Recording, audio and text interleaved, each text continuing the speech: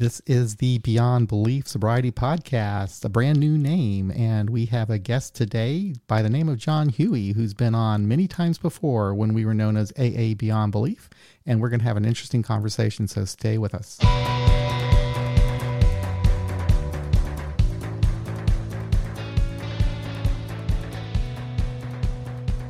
Some time ago, John and I put out a episode that was talking about deprogramming from AA, and it was really a very popular episode. People always enjoy listening to whatever John has to say.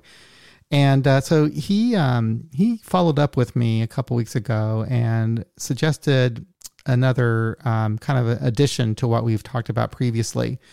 And he mentioned that what inspired him to want to do this is in our Facebook group, the AA Beyond Belief Facebook group anyway, he is finding a lot of people who seem to come in to the group making themselves miserable, trying to conform to things in AA that he thinks aren't really necessary to conform to.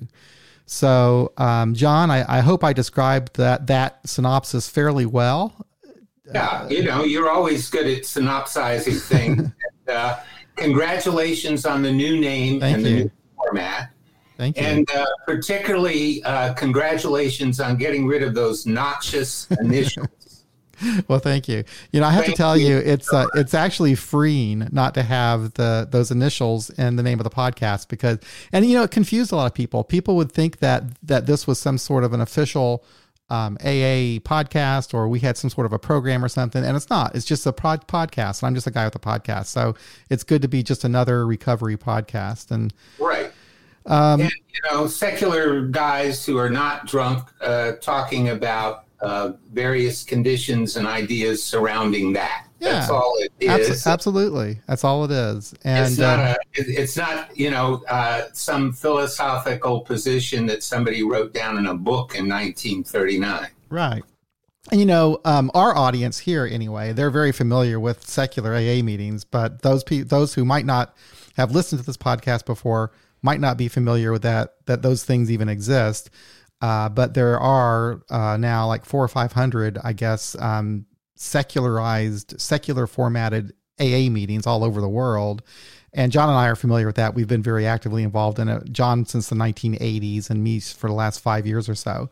So we're real familiar with that. So a lot of what we're going to be talking about is going to have to do with AA and people that are discovering secular AA meetings for the first time, but having a really difficult time shedding off some of the dogma that comes from just regular AA meetings. So without putting any more words in your mouth, John, and telling you what you're going to talk about, okay. You proceed and set me straight. Let us know what you have to say. Right. Well, there seems to be a lot of sources of stress in sobriety for people that show up on the forums that I'm familiar with. And in some of the meetings that I attend now, of course, we used to attend in person here in DC, but now everything is online. And I don't get out and about around the country and the world too much on these Zoom meetings, but I do see a number of people, particularly folks that are new or newish, coming in with all sorts of free-floating anxiety and stress. A lot of it seems to be related to some sort of preconceived notion that you have to adhere to some of the tenets of conventional AA. And that's particularly as regards the steps, the traditions, and the promises, and all of the other, sponsorship, all the other aspects that traditionalists seem to be particularly obsessed with. And I just want to loop back a little bit to something I believe we talked about in that initial deprogramming chat that we had about a year ago.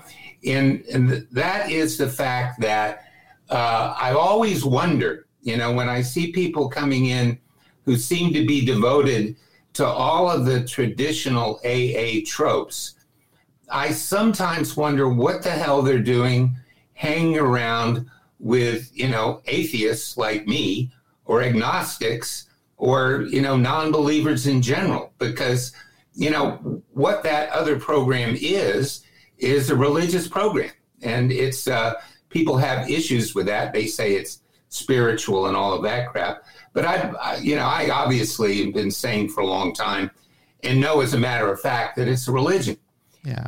But I have an answer for you to that question, why they would come into a secular program and still want to cling to the steps and so forth, is that, and I just speak from my own experience. My own experience is that I'm absolutely convinced. I'm definitely an atheist. There's absolutely no doubt in my mind. There's no God. It's ridiculous. I don't have any concept of a God at all. And but I kind of grew up in AA. It was the biggest part of my life, being in the AA and those steps. So it was just natural for me to secularize them, to put them into context with how I now view the world. And I think to a certain extent, that's what you're seeing with some of these people. Now, some of them are new, and I think that they're on a different, their situation is a little bit different than mine. I think with the newer people, I think that there is a bit of a desire to conform to the group norms, right? And that's all they know. And so all they know is, okay, AA is the steps, but I'm an atheist. I found this group that will help me do these steps secularly. And they just don't imagine that there's any other way.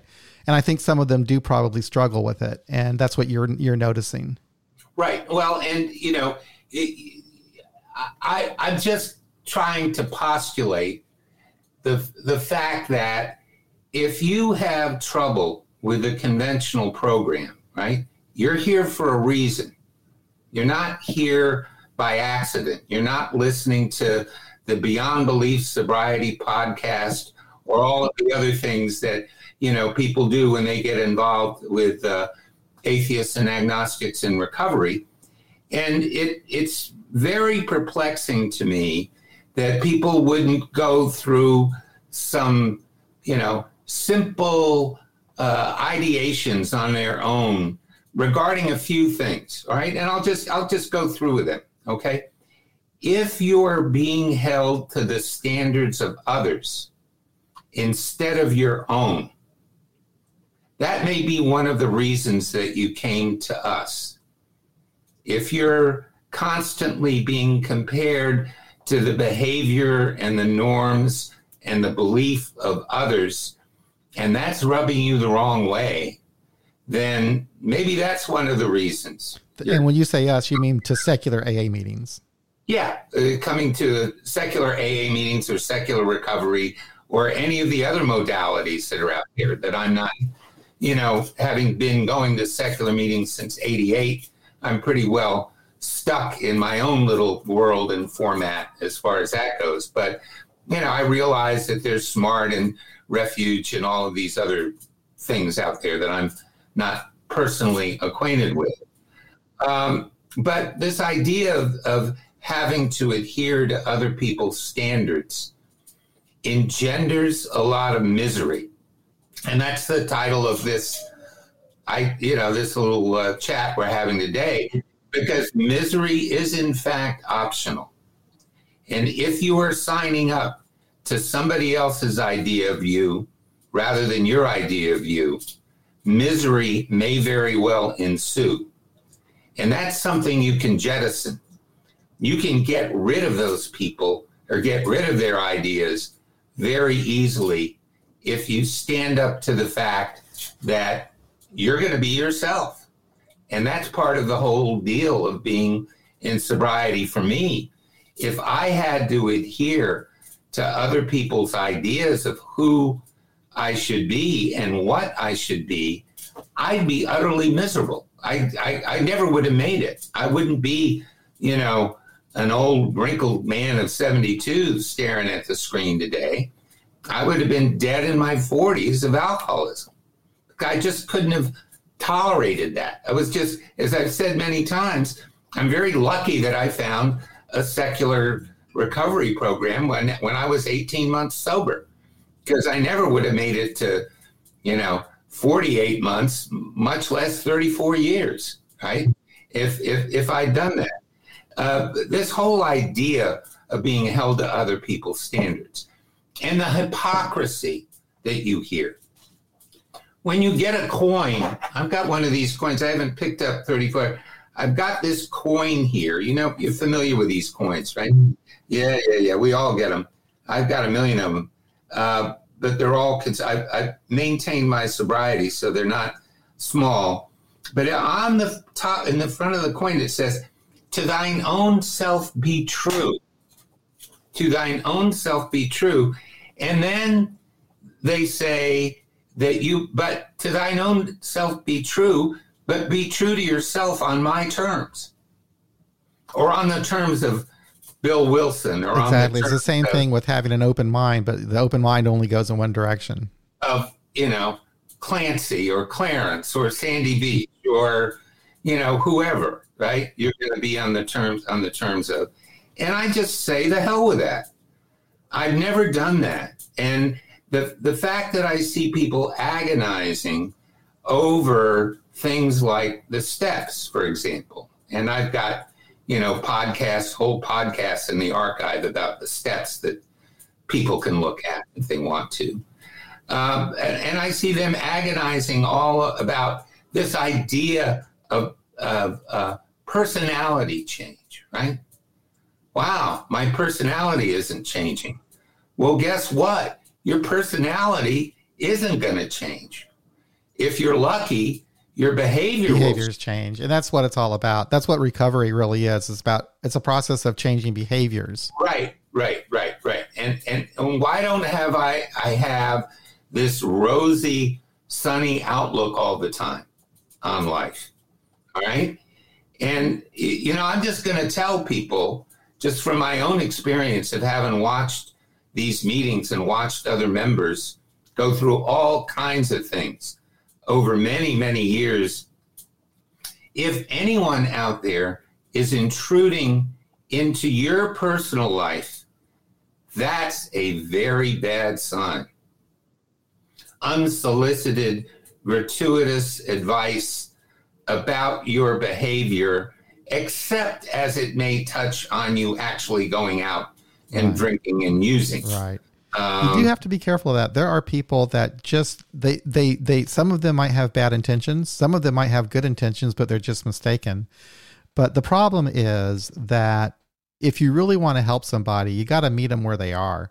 You don't try to make them to conform to something that they don't believe in. You really try to meet them where they are. And that doesn't happen a lot, because there seems to be a widespread belief that steps are necessary, that you must have the personality change, that and it's very widespread. I will admit that. And it's real. The bottom line though is it's not true. You don't need those things. If you want those things, that's great. And there's a way to handle the steps in a secular way, as far as I'm concerned. But it's not necessary. It's not necessary. Well, they try to sell you something called sober living. You're familiar with that phrase? I've heard it. Yeah, you heard it. But what's the point about? Okay, they try to sell you this sober living, but it's sober living based on their standards and their norms. What's sober living for you may not be sober living for someone else at all. It's weird. Maybe exactly the opposite. Well, it's weird because, and this is something I noticed even when I was in the traditional AA meetings as a younger person, there seems to be a weird description of sobriety as something other than abstinence, that sobriety is a spiritual condition, right? And people will judge your sobriety. And sobriety, as far as I'm concerned, just means abstinence, and I'm in recovery. It doesn't. That's what it means to me. They have whole books and pamphlets and seminars on something called a dry drunk. Right, and that's and that I don't like that either. A dry drunk. A dry drunk. Okay. That's a way of putting people in their place. Drunk is drunk. That's right. I certainly know what drunk is. And detox is detox. And once you've been detoxed, if you don't drink, you are dry. Okay? You are not drunk. No. You are, it's just, they take the language. They love to manipulate language. They love to manipulate language. And my own feeling about that is because they want to manipulate you. Yeah, and I'm sure that some do intentionally, and some are totally unintentional in that. Well, yeah, I mean, some people have been so indoctrinated themselves that they don't know that they're indoctrinating others. They think that they're doing them a favor. Right? You fall into the group way of being, right? You fall into the group think, right. the way the group. Right. And the whole trap of somebody talking about the quality of their sobriety. I know. I'm with you on that, John. So far, I thought I was going to disagree with you on a lot of things, but so far, no disagreement. Well, let me put, I'm a 72-year-old man. Okay. I've got two daughters, one just turned 27 and the other's going to turn 25 in a month or so. All right. And they're adults, right? I don't opine on the quality of their life. No. They're adults. It's not, and one of the reasons we're such good friends is that I do not opine on the quality of particularly of their personal relationships. Right. It's none of my damn business. If they're, healthy and in good shape and doing what they want to do in their lives, which fortunately both of them are very much so. So if I wouldn't even consider talking about the quality of my own kid's life, how could I possibly, be of a mind to come up to somebody in a meeting and start quizzing them or in any way suggesting what the quality of their life should be? So if somebody, it's another one. Okay. If you're new, and look, there are people out there, I won't name any names, of course, but there are people out there that are in the secular part of the program that do this same shit. Okay. And they might not even know that they're doing it, but they imply in a passive aggressive way, right, that what you're doing is incorrect with your life. Now, that's the other part of this whole program stuff, is the passive aggressive part. Everybody's got their own definition of what passive aggressive behavior is. Well, why don't you define it? Well, if someone is telling you that there's a conclusion to something, and it is not a conclusion, it's just a supposition, then often they're doing that in a manner in which I would call passive aggressive. I was debating the future of secular recovery with someone not long ago, and that person said to me sort of offhand, all right, we really value your opinion. You're very important to us. But of course, everything you say will never come to pass. That's passive aggression. Okay? We love you, but you're full of shit. Right. Okay? Kind of condescending. Well, not kind of condescending, actually. Really condescending. It is condescending. And,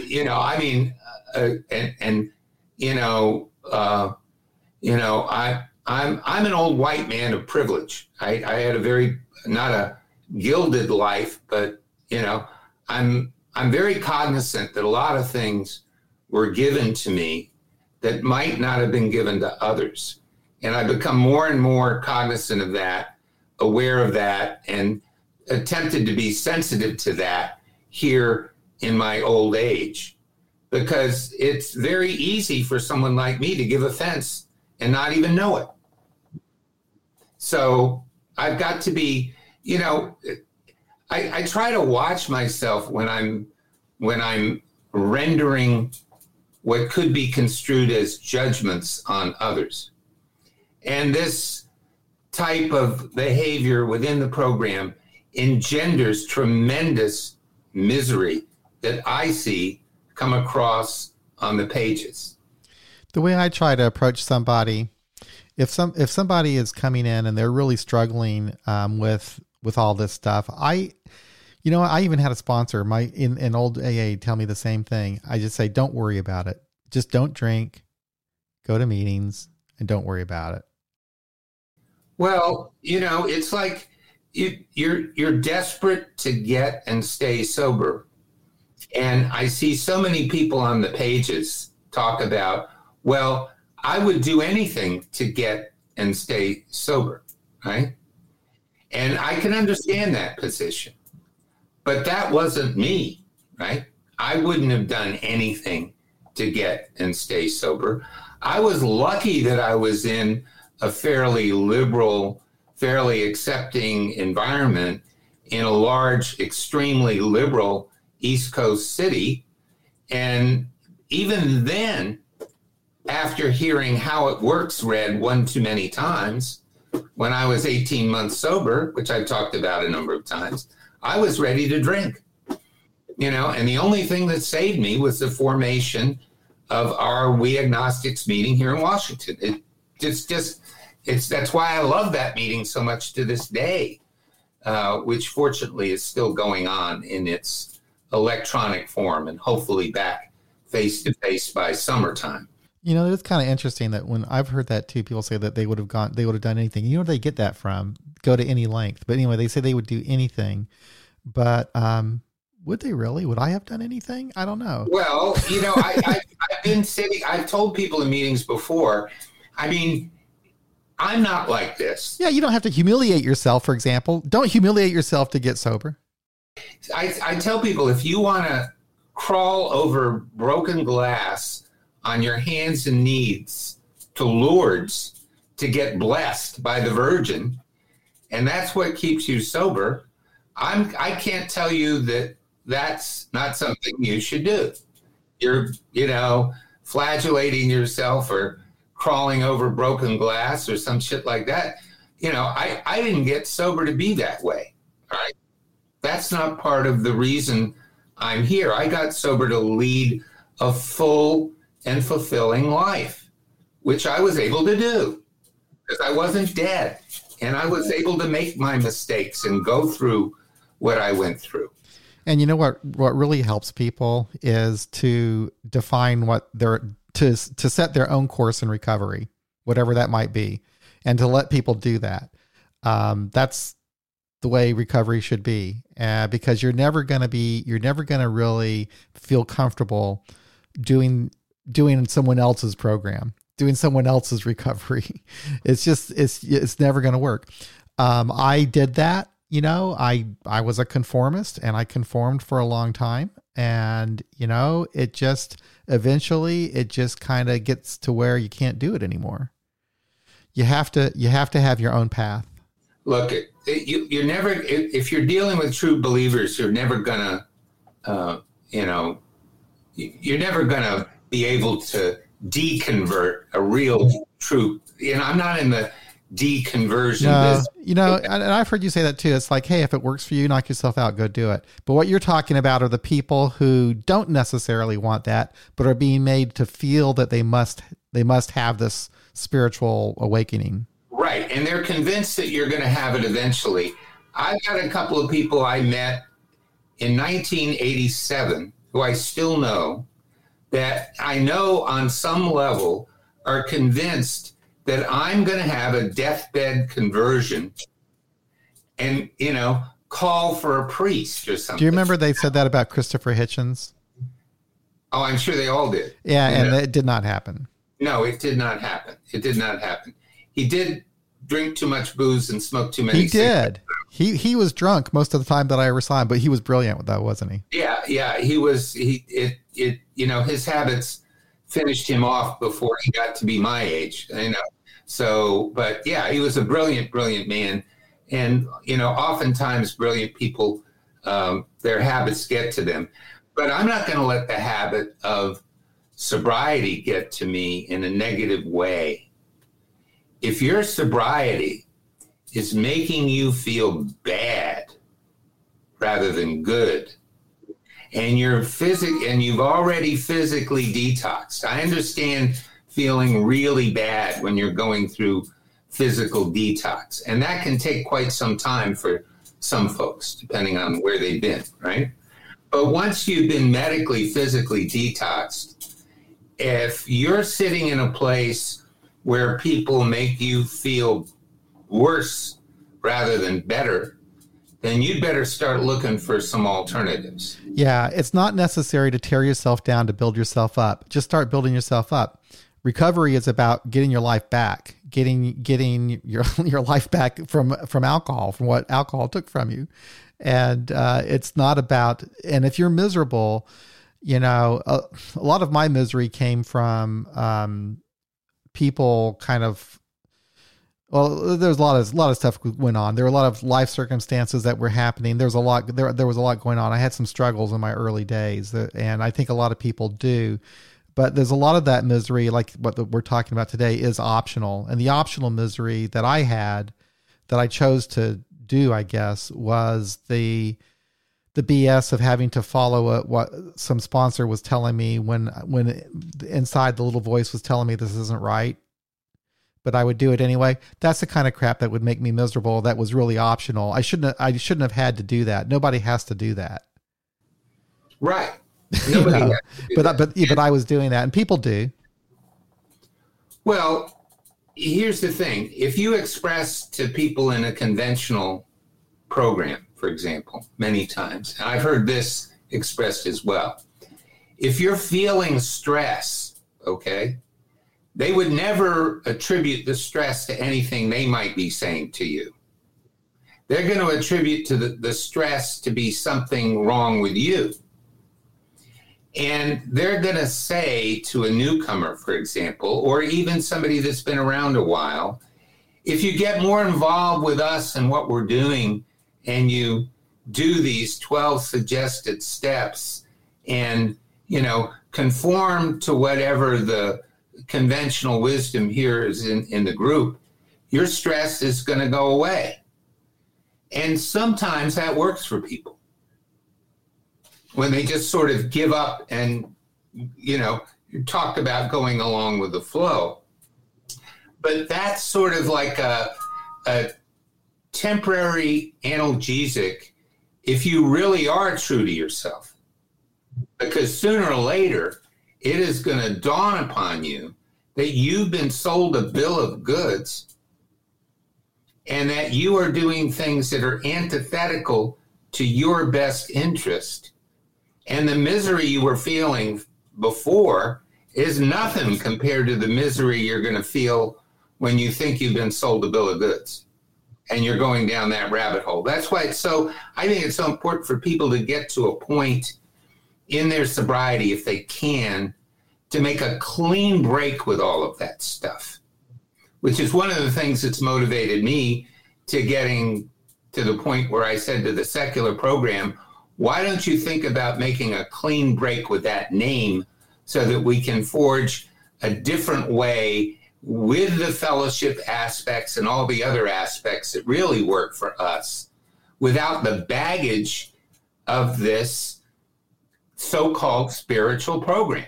And that's the other part of this thing too. When they hang this moniker over your head that, it's a spiritual, not a religious program.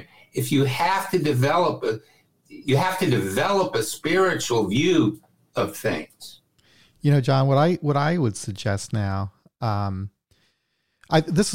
here's where you've known me now for 5 years or more, and I've evolved a lot. I've come a long ways from when you first met me. 2004 at the convention in Santa Monica. Yep. Where I'm at right now, AA is just an island and an ocean of recovery programs. It's just one little piece. and you can use it or not use it as little or as much as you want to, but take advantage of the bigger world of recovery that's out there. And it's huge. I mean, there's a lot going on out there. There are people that are making connections with one another just online that have no official program whatsoever, and they're in recovery. There's just so much going on, books and podcasts and whatever you want to get. And I'm not trying to sell that kind of crap, but there's a bigger universe out there than just AA. And if all you want to do is put yourself in one little box, the AA box, you're really kind of cheating yourself on the bigger world of recovery. Yeah, well, coming off the COVID crisis, I don't think it's escaped anybody's notice that the mortality statistics are not just being affected by COVID. They're being affected by, alcoholism, addiction, suicide, and other causes of death that can be linked to various behaviors. And, life expectancy is plummeting in the United States. It was already plummeting because of the opioid epidemic, right, and now with COVID. No, it's fallen off a cliff, right? The statistics are frightening. And we're obviously, whatever it is we're doing, we may be serving ourselves, which I can, confidently say at the age that I am with the number of years that I've been around, that I've fairly, done a fairly competent job of serving my own needs. Now I'm in my, later years. My wife keeps telling me, don't say last years. Don't say last years. Later years. Yeah, she wants to keep me around. Your golden years. Bullshit. Yeah, you're going to do it now. Now I'm going to accuse you of being fucking passive aggressive. Hey, my wife and I are now members of AARP. How about that? Yeah. I got rid of that card too. Another card, useless card I got rid of. Again, but I'm not advertising. I'm just saying. No, that's all right. But no, where are we? I'm getting off track here a little bit. But this whole business of adhering to some sort of, if not otherworldly construct, even some sort of agnostic construct of the greater realm of the universe and all of that other stuff. Yeah, you made it clear you do not think that people that people that are involved in secular AA meetings should have anything whatsoever to do with steps. No, well, they can have to do with whatever helps them. But I question the applicability of a religious set of principles to non-religious people. And there's a big disagreement with me about that amongst others, which will, hopefully we're going to have this face-to-face convention here in DC finally in the fall. I'm sure that a lot of those issues will be debated on the floor and in the workshops there. But, the purpose of this thing right now, though, is to indicate to anybody out there who may be feeling less than satisfied or unhappy where they are within the confines of the context of whatever program they're involved with, be it AA or secular AA or one of these other modalities, that you really have to look around you and see if you're taking the best advice and wisest counsel of the people that are purporting to help you. And you may find that there's some changes that you have to make in that regard, right? Particularly as it evolves around this whole business of being told that you should or could have what they call a spiritual program. That may be something the striving for that may, in fact, make you miserable. I mean, I wouldn't do it to begin with. It made me miserable just listening to that shit. That's another place where I kind of evolved is I've done away with all that language. I don't need any higher power. I don't need spiritual awakening. I don't need any of that. And it does kind of drive me a little bit crazy, but then again, let people do whatever they want to do. If you have to have a higher power, then that's fine, but don't tell me I need one. I just need other people, to help me out. Yeah. I mean, that sparks another idea here that some of this misery is connected to a fear of being shunned, a fear of being expelled, a fear of not having a peer group that you may identify with in all kinds of different ways. Yep. And that's exactly what happened to me. And without me knowing it, and maybe the group that I was involved with wasn't even doing it deliberately, but that's what was actually happening because I felt this need to conform to these ideas that seemed weird and strange to me because these people were the only people that were helping me, that seemed to care. And I didn't want to lose that. And then you would hear the things that you were talking about, the judging of someone's quality of sobriety, somebody being on a dry drunk. Well, I don't want to be that, do I? I don't want people to think I'm that. No. Well, so that's all that group pressure. And it just little by little, it kind of boxes you it's like you don't want to, you're afraid that you're going to be shunned. You're afraid you're going to be thrown out. Right. And that's when you're sort of in a ready-made, pre-mixed group. Let me assure everyone out there that may be helped by any of this stuff we're going through, that you shouldn't and needn't have fear of these pre-made, sort of made-up recovery groups. Because I'm convinced that anybody that really jumps into this with both feet, as far as finding the people and the places and the associates that work for them, you'll find another peer group. And that peer group will be more to your liking and maybe more your type of individual. That's the peer group you might want to think about actually going to look for, is the peer group that makes you feel better. Now, not necessarily the peer group you'd find in a crack house or, down in your local bar or, on a corner passing around a bottle of wine or anything. That's not the kind of peer group I'm talking about, of course. It's a peer group of people who are living sober, reasonable lives, but who also have something in common with you. That may fit some sort of, scheme or internal, human organization that you respect. Now, it's not fashionable to say you don't respect people, right? But I don't respect religious people, for example. I don't respect dogmatic people. I don't respect inherently conservative people very much. And guess what? None of my friends, none of my associates or my wife, or fortunately my kid, nobody around me happens to be that way. Because I don't choose to be, have that stuff inflicted on me. But if you get deeply involved in some of these other groups, they'll imply that there's something wrong with you if you're not fitting in. Yeah. And I say most of the time that's not so. No. And if I ever had someone that felt that way, I just let them know there's nothing wrong with you. You're okay. And that your recovery can be a positive experience. And it's a huge, big world out there. You don't need to follow a little narrow path that someone else is telling you to follow. Right. Rules and regulations, John. These people love rules and regulations. Even people in the secular movement, they like to have a meeting script, okay?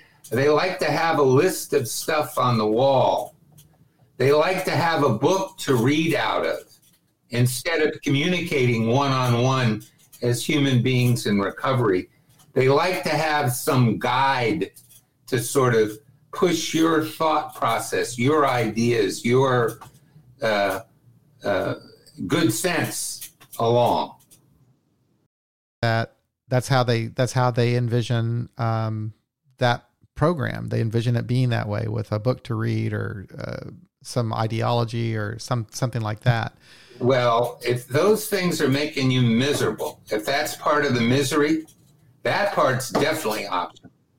You get the hell away from that as quickly as possible, because that's when you'll get to the point where you have people making expectations or concocting expectations about what your sobriety should be. Who is going to do that but you? If somebody but you is trying to set expectations for you, that's really a red flag, isn't it? Mm-hmm. So what would you recommend, John, to somebody who is newly sober? They're just getting sober. They're at a low point in their life and they're reaching out to help. They're going to AA. Maybe it's even secular AA. And they're feeling uncomfortable with what they're being told there. So what will you tell these people? Should they not go to those meetings? Should they? Well, I was very lucky. I had a wide choice of meetings in a very liberal city, and even the conventional meetings some of them were not so top heavy with some of the stuff we're talking about here. So, it's hard for me to give that sort of advice to people that have fewer options. But these days, they have an option that I didn't have when I was young, and that is this internet, this Zoom thing. I would definitely say these days, if your local group is making you miserable, go out and find a secular group online somewhere that doesn't make you miserable. And if you're looking for a new peer group and you're looking for new friends and new associates in the program, I am them, all right? And get their phone number and, build a support mechanism around you that works for you, not one that works for someone else. I agree. And do a little bit of research on, for these groups that exist that are just kind of popped up naturally.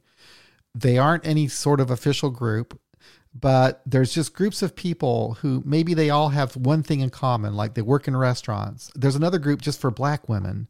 There's all kinds of different little groups, little niches of people who don't have any sort of a program, but they're all in recovery, helping each other. And I tell you, the one thing that really interests me, John, is getting these groups on this podcast. And I've reached out to some of them, and it's hard to get them to respond back to me. I should just keep pushing them. But there's a lot of these different groups out there that are just kind of people just finding each other. And you can find your peers. You can find them. Right. They're out there. Right. Or you better find your peers, or somebody who's not your peer may find you and try to get you to call them sponsor. That's the other whole part of this thing, all right? The predatory behavior of, I'm not talking literal sexual predation per se, because that's easy enough to spot but people that say they're helping you, but are really trying to mold you.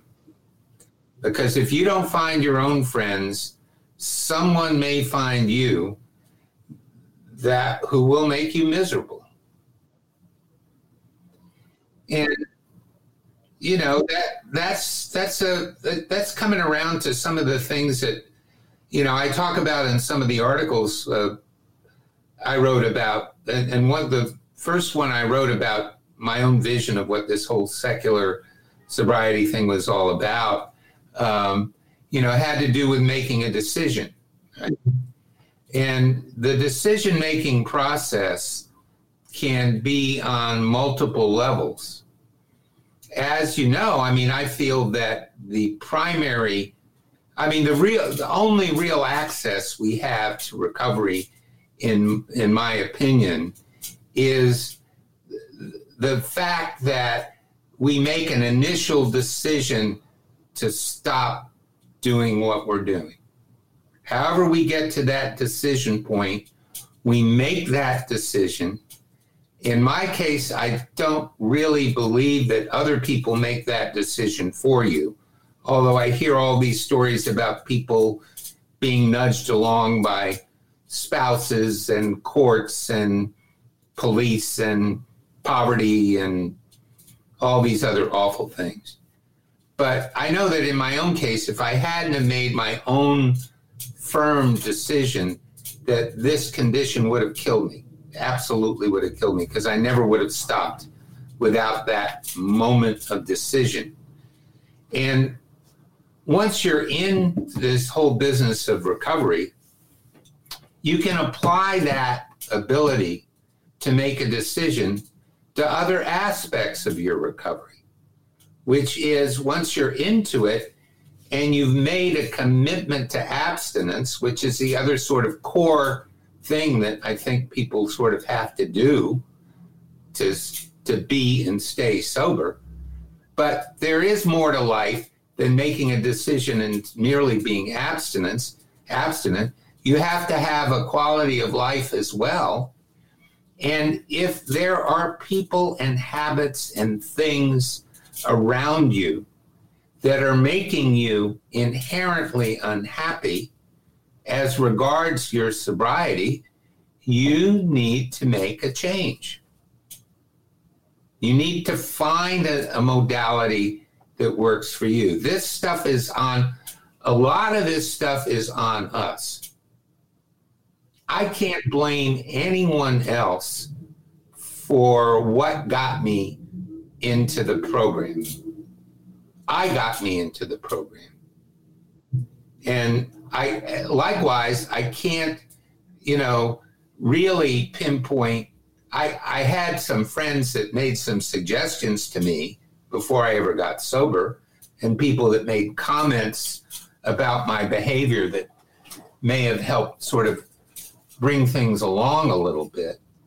But in the end, if I hadn't have made that decision, I never would have gotten here. And likewise, I never would have made it unless I made this decision about rejecting all of the old style program verities, which I do out of hand. I won't discuss them. I won't talk about them. I won't have anything to do with them. I can't stand listening to discussions about them. All right. I'm fairly hardcore and extreme in that way. But those types of decisions, paradoxically enough, are the ones that kept me sober all these years. Knowing that I was moving along on a pathway that was beneficial to me and by extension beneficial to others, where I could be of use to others in the end. And we end up, there's never going to be a point in time where people end up with a perfect life. But most people I know that have been around as long as I have been around have ended up older people with pretty well set and satisfied lives over a long period of time. And I saw that in people going from the old days.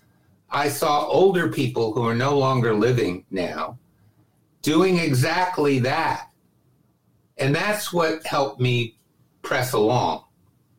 Not some preconceived notion out of a book or some goddamn thing on a clubhouse wall or some sort of idea of this perfect set of circumstances like in the promises, most of which have probably, paradoxically enough, come true for me, but none of which I actually paid any attention to. So, how do we live our lives? Do we live our lives as individual, autonomous human beings or as an extension of someone else's ideas?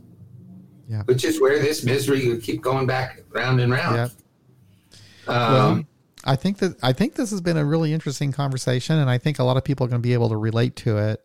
There are people who are definitely miserable in their recovery, and recovery shouldn't be something that makes you miserable because you're actually making some positive change.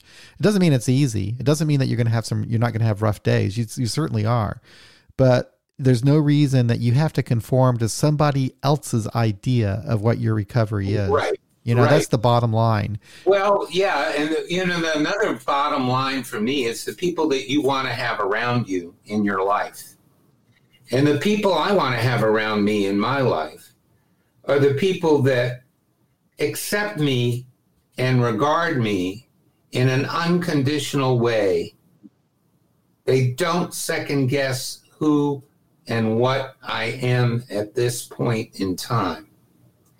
And I'm very lucky. I have good friends I've had for more than 50 years who I knew when I was a hippie running around the hills of Vermont, having all kinds of fun, some of which resulted in me getting here.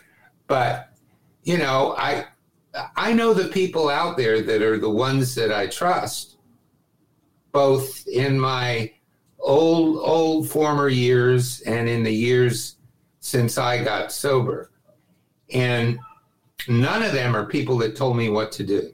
Right. Yeah. Not one of them. You are so right about that. I got to say the same thing. I have not stuck around with anybody who was trying to tell me how I needed to live my life. It just doesn't work. Well, that's why, I'm just telling people all these things they tell you to do are optional. If they make you feel good and you think they're enhancing your life, do them.